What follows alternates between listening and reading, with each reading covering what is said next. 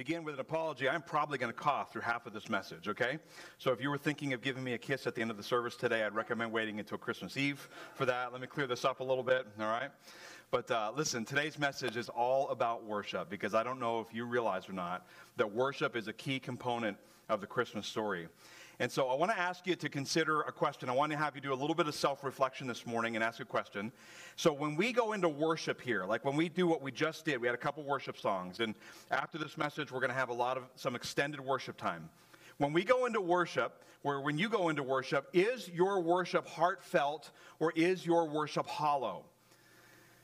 Now, I want you to really do some self-reflection and think about that question. Like when the music's playing and you walk into church, is your whole heart engaged in worship? Are you genuinely singing the words and lifting up to God praise and thanksgiving? And God, thank you so much for what you've done for me. Thank you so much for Christ on the cross.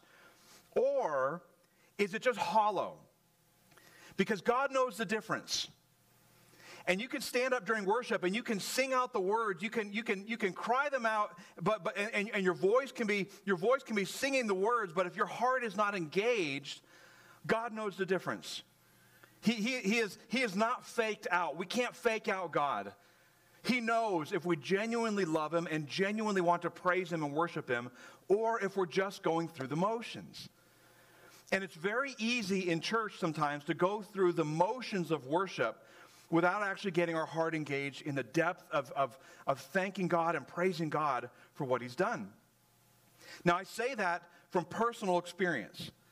So I grew up in the church. I grew up in a little town called Corey, Pennsylvania.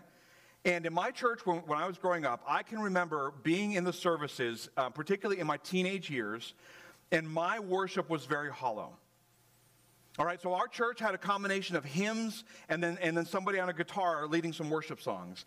And so I can remember a lot of Sundays as a teenager that I would go into church, I'd pull out that hymnal, and we usually had like two hymns and then two songs in the guitar were kind of our norm as a church.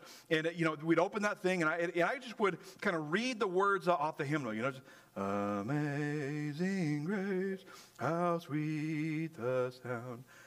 And the words were coming off of my lips, but nothing about my heart was worshipful to God. I was going through the motions. And I would guess that most of the people in my church growing up were doing the same thing. Because while there were a lot of good things about the church that I grew up in, one thing that I can't point back to and say was definitely happening is I'm not sure we had the filling of the Holy Spirit going on in my church that I grew up in.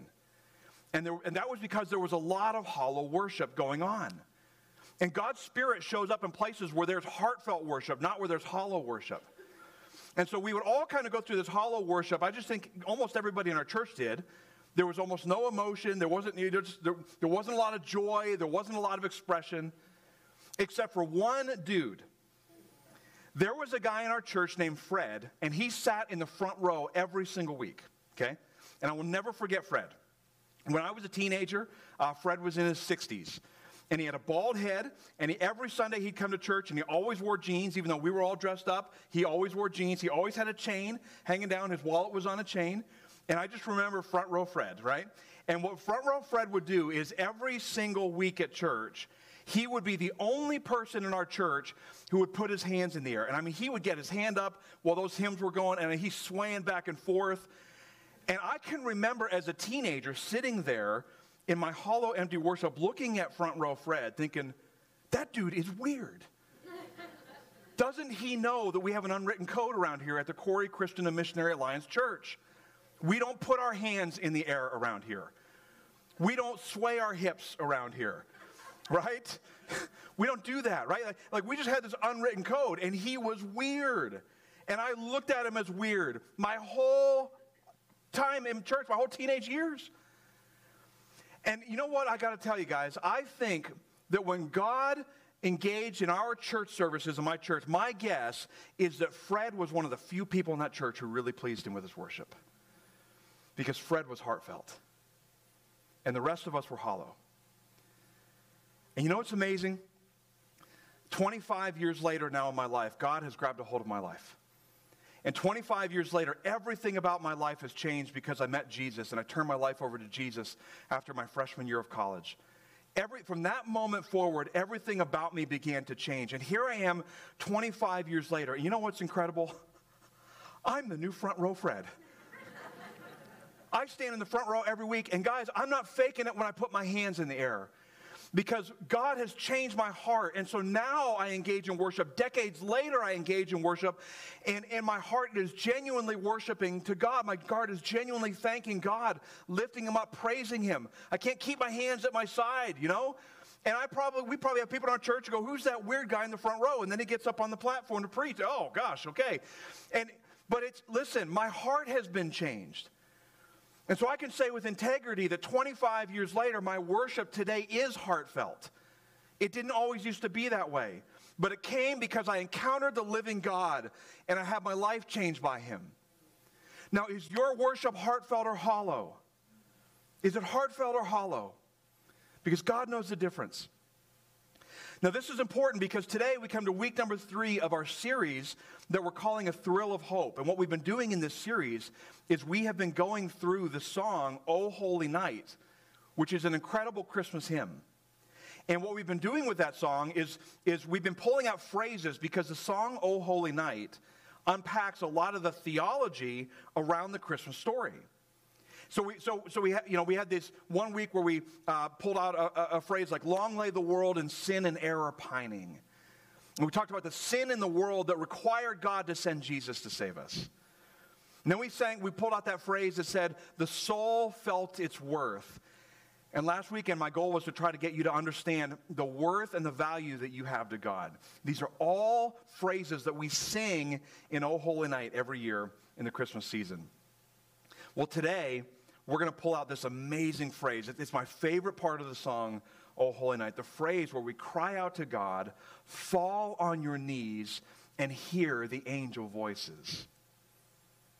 Now, when we sing that out, and you're going to get an opportunity to sing that out this morning because the first worship song that we're going to sing on the other side of this message is O Holy Night. And I want you today, when you sing that phrase, I want you to sing it out in a way that maybe you've never sung it out before.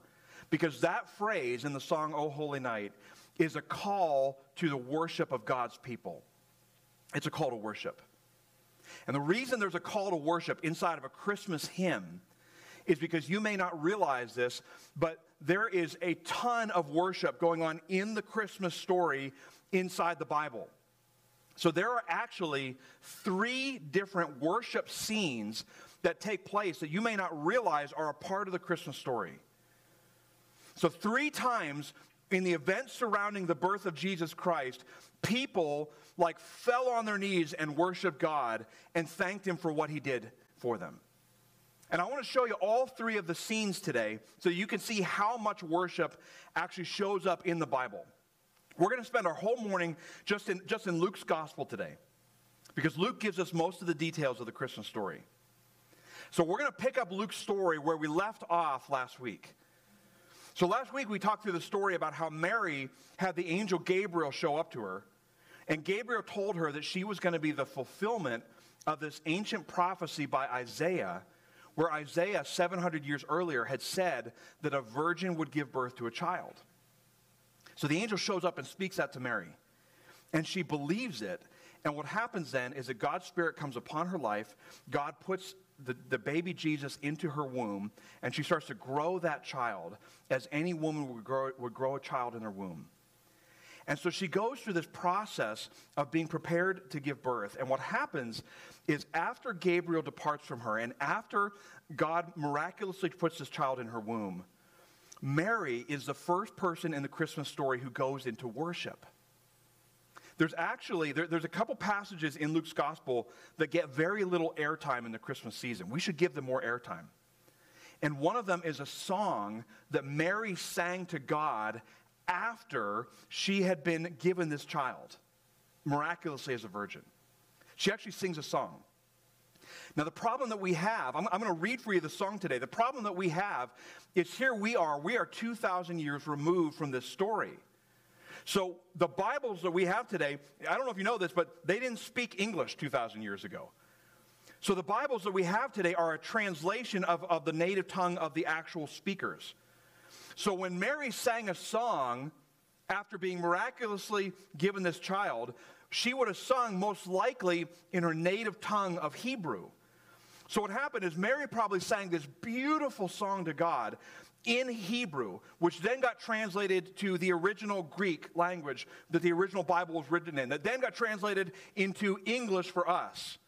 And so we come to the Bible and we read the lyrics of Mary's song, and in English it sounds very clunky, because we would never write a song like this, because our songs rhyme and they have a rhythm and a beat to them. But Mary probably had that when she sang this out to God in her native Hebrew tongue. We just read it through multiple translations that we have today. So I want to read for you what Mary cried out to God, what she sang out to God. And I wish we could hear with our ears what it sounded like when it came out of her mouth and her voice in all of its beauty sung to the Lord. Here's what Mary sang to God. It says this. Mary said, "My soul glorifies the Lord, and my spirit rejoices in God my Savior. For he has been mindful of the humble state of his servant. From now on, all generations," she said, "will call me blessed. For the Mighty One has done great things for me. Holy is his name. His mercy extends to those who fear him from generation to generation. He has performed mighty deeds with his arm, and he has scattered those who are proud in their inmost thoughts. He has brought down rulers from their thrones. He has lifted up the humble. He has filled the hungry," she said, "with good things, but he has sent the rich away empty. He has helped his servant Israel, remembering to be merciful to Abraham and his descendants forever, just as he promised our ancestors." Now again, guys, we read that in English all these years later, and it's hard for us to appreciate the beauty of what Mary cried out to God. If we could have heard her sing, what we would have seen in Mary was heartfelt worship to God. That's what she brought the Lord that day. This is the first of 3 different worship scenes that show up in the Christmas story. The second worship scene shows up from a guy named Zechariah. So let me tell you a little bit of Zechariah's story. So Zechariah was a priest. And what happened in ancient Israel, the way things worked is, if you were a priest, you were a part of what was called a priestly division. It was like a whole grouping of priests who lived in a certain area of the country of Israel. And your division of priests would be given every year a 2-week assignment to go to the temple in Jerusalem. And so normally, your normal assignment for 50 out of 52 weeks of the year was that you ministered to the people in your local region who were coming to the synagogues to worship. You led them in their worship. But 2 weeks out of the year, your whole division would go up to the temple in Jerusalem, and you would minister to everybody who would come to the temple. That's how it worked. So Zechariah, his division one year, goes up to the temple, and what they would do is they would draw lots. And there was one incredibly special assignment that one priest would be chosen for. They would choose it by lot. And so the assignment was, if your lot got drawn, you were supposed to go into the temple in Jerusalem every single day, and you were supposed to keep the incense burning just outside of the most holy place. So the temple was like this really long structure, and the further that you walked into the temple, the more restrictions there were on who could keep walking deeper. And if you got all the way to the back of the temple, they had this spot called the most holy place. It was separated by a huge, thick curtain, which, by the way, if you remember the story of Jesus' death, that's the curtain that ripped after Jesus was crucified on the cross. God tore that curtain. There was a giant curtain that separated man from God. The Ark of the Covenant, the one that they were looking for in, what's that movie from the 80s? I'm blanking off the top of my head. The Harrison Ford movie. Raiders of the Lost Ark, there you go. The Ark of the Covenant that they were looking for was behind that curtain. And so the presence of God was thought to be back there. And so no human being could go into the most holy place. And so what you had to do is you had to keep the incense burning outside of the most holy place. And that's what Zechariah was doing one year. So one day he goes in just outside of the curtain, and while he's there, the same angel who showed up to Mary now shows up to Zechariah. So we've got Gabriel back. What Gabriel tells Zechariah is that his wife is also going to have a miraculous birth. Totally different circumstances. Zechariah and Elizabeth were very old, all right? They're gray, they're probably a little wrinkly, they're beyond childbearing years, they've never had a child at all. And so Gabriel shows up and tells Zechariah, hey, you're going to be given a child. And Zechariah is confused by this. But the angel tells him that the reason Elizabeth is going to get pregnant is because she's going to have a child she's supposed to name John. He would become John the Baptist. He would be born right around the same time as Jesus, but his ministry would be to go before Jesus. He would be used by God to prepare the Israelites to receive Jesus as the Messiah. That was going to be John's ministry. So Zechariah encounters this angel, and he responds differently. So Mary, when she saw Gabriel, she just believed everything Gabriel said. But Zechariah didn't believe everything Gabriel said, because he thought like a human being, and he said to the angel, how could my wife Elizabeth become pregnant when she's so far beyond childbearing years? And so Gabriel says, great question. It's the last one you're going to ask for 9 months. And he seals his tongue. So Gabriel now comes out of the temple, and he comes out and he can't speak. He's trying to tell people that he'd seen an angel. So the people now can, from him, dancing around and trying to, explain this, they figure out that he's seen an angel, but he cannot talk. So now his 2-week assignment gets over. He's got to go home and convince his wife that it's time to start dating again. I don't know how long it had been since they had done that, right? And so he goes home to his wife. He makes love to his wife, and his wife becomes miraculously pregnant. His wife goes through the whole pregnancy, and he never is able to talk the whole time. 9 months go by, and he's never able to talk. Finally, the baby is born. And when the baby is born, it would have been the customary to name the baby after the father. And his wife says, no, we're going to name the baby John. Right? And so when they ask him to write down if that's what he wants, he puts, yes, we're going to name the baby John. So this baby is born, and after he declares that the name of the child is John, now his tongue releases. So Zechariah has been sitting inside of his head for 9 months. All he's been able to do is process thoughts. So the very, very, very, very first words that come off of Zechariah's tongue are a worship song. And just like Mary, he sings, probably in his native Hebrew tongue, which then got translated to Greek, which then got translated to English. And just like Mary's song, we read it and it sounds very clunky in English because it doesn't rhyme, and we don't have a melody, and we don't have a beat, and there's no bass drum to it, and But if we could hear Zechariah sing these words out in his native tongue, what we would see is a man who has gone into worship. And it is heartfelt worship. And so Zechariah sings these words out. He said, praise be to the Lord, the God of Israel, because he has come to his people and he has redeemed them. He has raised up a horn of salvation for us in the house of his servant David, as he said through his holy prophets long ago.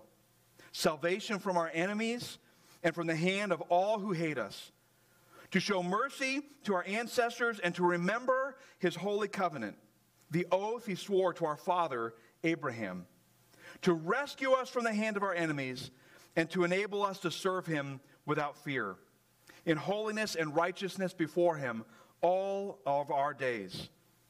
And then he continues on his song, and now he starts singing to his son, the son who had been miraculously born to him. He said, and you, my child, he's singing this out, and you, my child, will be called a prophet of the Most High. For you will go on before the Lord to prepare the way for him, to give his people the knowledge of salvation through the forgiveness of their sins, because of the tender mercy of our God, by which the rising sun will come to us from heaven, to shine on those living in darkness, and in the shadow of death, to guide our feet into the path of peace. So again, Pathway, these words sound clunky in English, but it was a song that was cried out from Zechariah, and it wasn't hollow worship. It was heartfelt.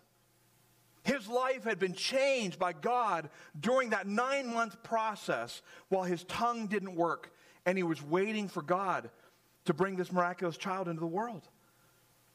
His whole life changed.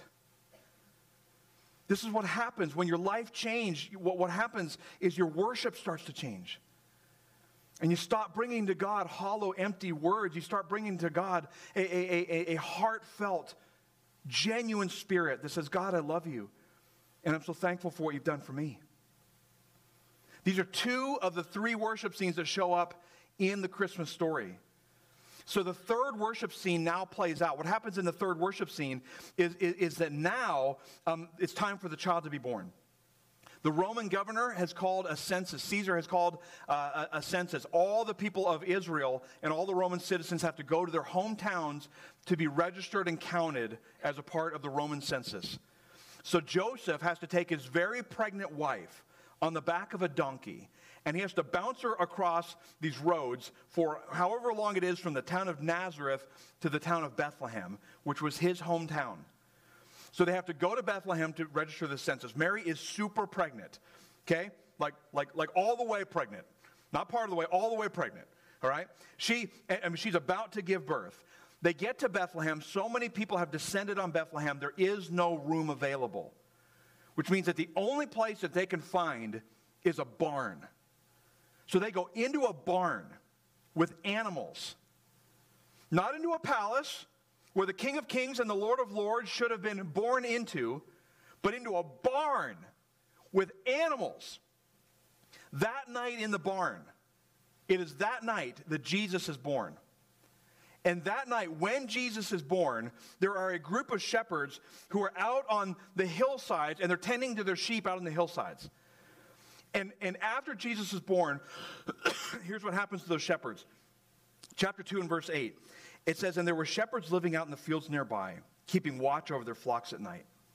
An angel of the Lord appeared to them, and the glory of the Lord shone around them, and they were terrified. But the angel said to them, 'Do not be afraid. I bring you good news that will cause great joy for all the people. Today in the town of David, a Savior has been born to you. He is the Messiah, the Lord. And this will be a sign to you. You will find a baby wrapped in cloths and lying in a manger.'" So these shepherds encounter an angel who tells them that there's a baby in a barn that they need to go find. So now, after the initial angel shows up, now a whole bunch of angels show up. Like a ton of angels show up. Luke writes it as a company of angels. How many are in a company of angels? I have no idea. But here's what Luke writes. He says, "Suddenly a great company of the heavenly host appeared with the angel, praising God and saying, 'Glory to God in the highest heaven, and on earth peace to those on whom his favor rests.'" So now the third worship scene is not people singing out to God. It's now the heavenly host. It's now the angels who are crying out and worshiping God and thanking him for everything he's done. It is the third worship scene that shows up in the Christmas story. And it is this worship scene that we sing about in O Holy Night when we give that chorus to each other and say, "Fall on your knees and hear the angel voices." When we're calling each other to be worshipers. So Pathway, here's what we're going to do today. We have intentionally flipped this service around today. And the reason we did that is we want to give you an opportunity to go into heartfelt worship of God. So in just a second, our whole band's going to come out, and we're going to do our whole worship set, and it's going to be like 20 minutes long. And I want to encourage you to not bring to God hollow, empty words. I want you to encourage you to bring to God heartfelt, genuine, real worship. Don't be afraid to be a front row Fred. Don't be afraid to get those hands in the air and to sway and to move and to let your emotional state feel the presence of the Lord. God wants to encounter you today. And he loves it when you worship.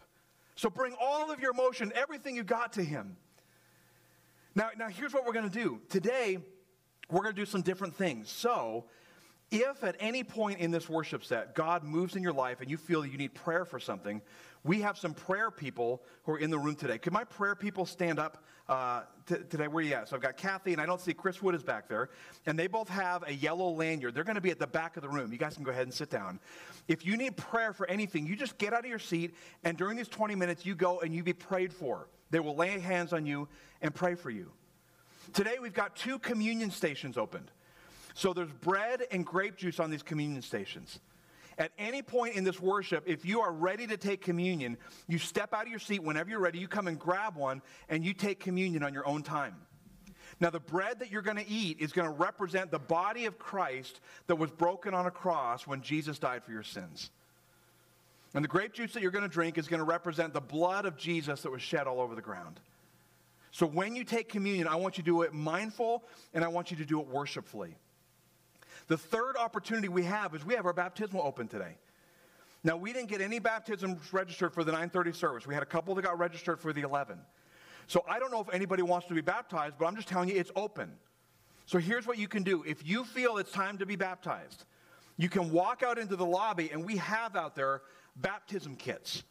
So you don't have to soak your clothes. And you can literally take one of these. This is a men's medium. This would not fit me. But if this fits you, you can have this one. And you go out and you grab it in the lobby. It'll be right on a table in the lobby. Just go to the bathroom, get changed, come back in. I will be in the front row. And if you're ready to be baptized, you come up to the front row, you tap me on the shoulder, we'll walk right up here on the platform, and we will baptize you while all the worship is taking place. Right? So if God's stirring on your heart, you just go grab one of these, guys.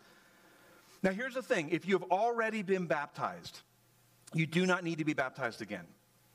So baptism is for those who have never been baptized, or if you were baptized maybe as a baby or as a child, maybe you were baptized at a stage of your life when you didn't really know what you were doing, and that's okay. You can be rebaptized in that scenario, okay? So if you want to be baptized as an adult believer, you just come and find me. I'll baptize you today. We'll walk right up and do it. Now, I'm going to ask you something. If you have walked into this room today, and you have not yet given your life to Jesus, I'm going to ask you not to take communion and not to walk through with baptism. Baptism and communion are elements of worship that are reserved for people who have met Jesus. So if you have met Jesus, these elements are open. If you've not met Jesus in a personal way yet, they're not open. But that's okay. We want to give you take as much time as you need to explore Christianity and to explore whether Jesus is who he says he is. You take all the time you need to do that. But I'm going to give you an opportunity right now. If you feel ready to turn to Jesus, you can literally change that right now. I'm going to lead you in a prayer, and it's a prayer of salvation. It's a prayer of invitation of Christ to come into your life and to change you from the inside out. So let's all bow our head and close our eyes. And if you feel ready to turn your heart to Jesus, I want you to pray this prayer with me. Just pray it in the most sincere, genuine, and heartfelt way. Lord Jesus, will you please come into my life? I'm inviting you in. Jesus, I believe you're the Son of God. I believe you died on a cross. I believe you rose from the dead. And Jesus, today I want to meet you, and I want to spend the rest of my life following you and serving you and loving you. Jesus, please come in and change me and forgive me of my sins. And everybody keep your heads bowed, your eyes closed. If you're praying that prayer this morning and inviting Jesus in, I would love to know about it. So with nobody looking around, if you're praying that prayer, would you have the courage just to lift your hand nice and high and to tell us, is anybody inviting Christ into their life today? Go ahead and put your hand in the air if you are. Okay. Amen. Amen.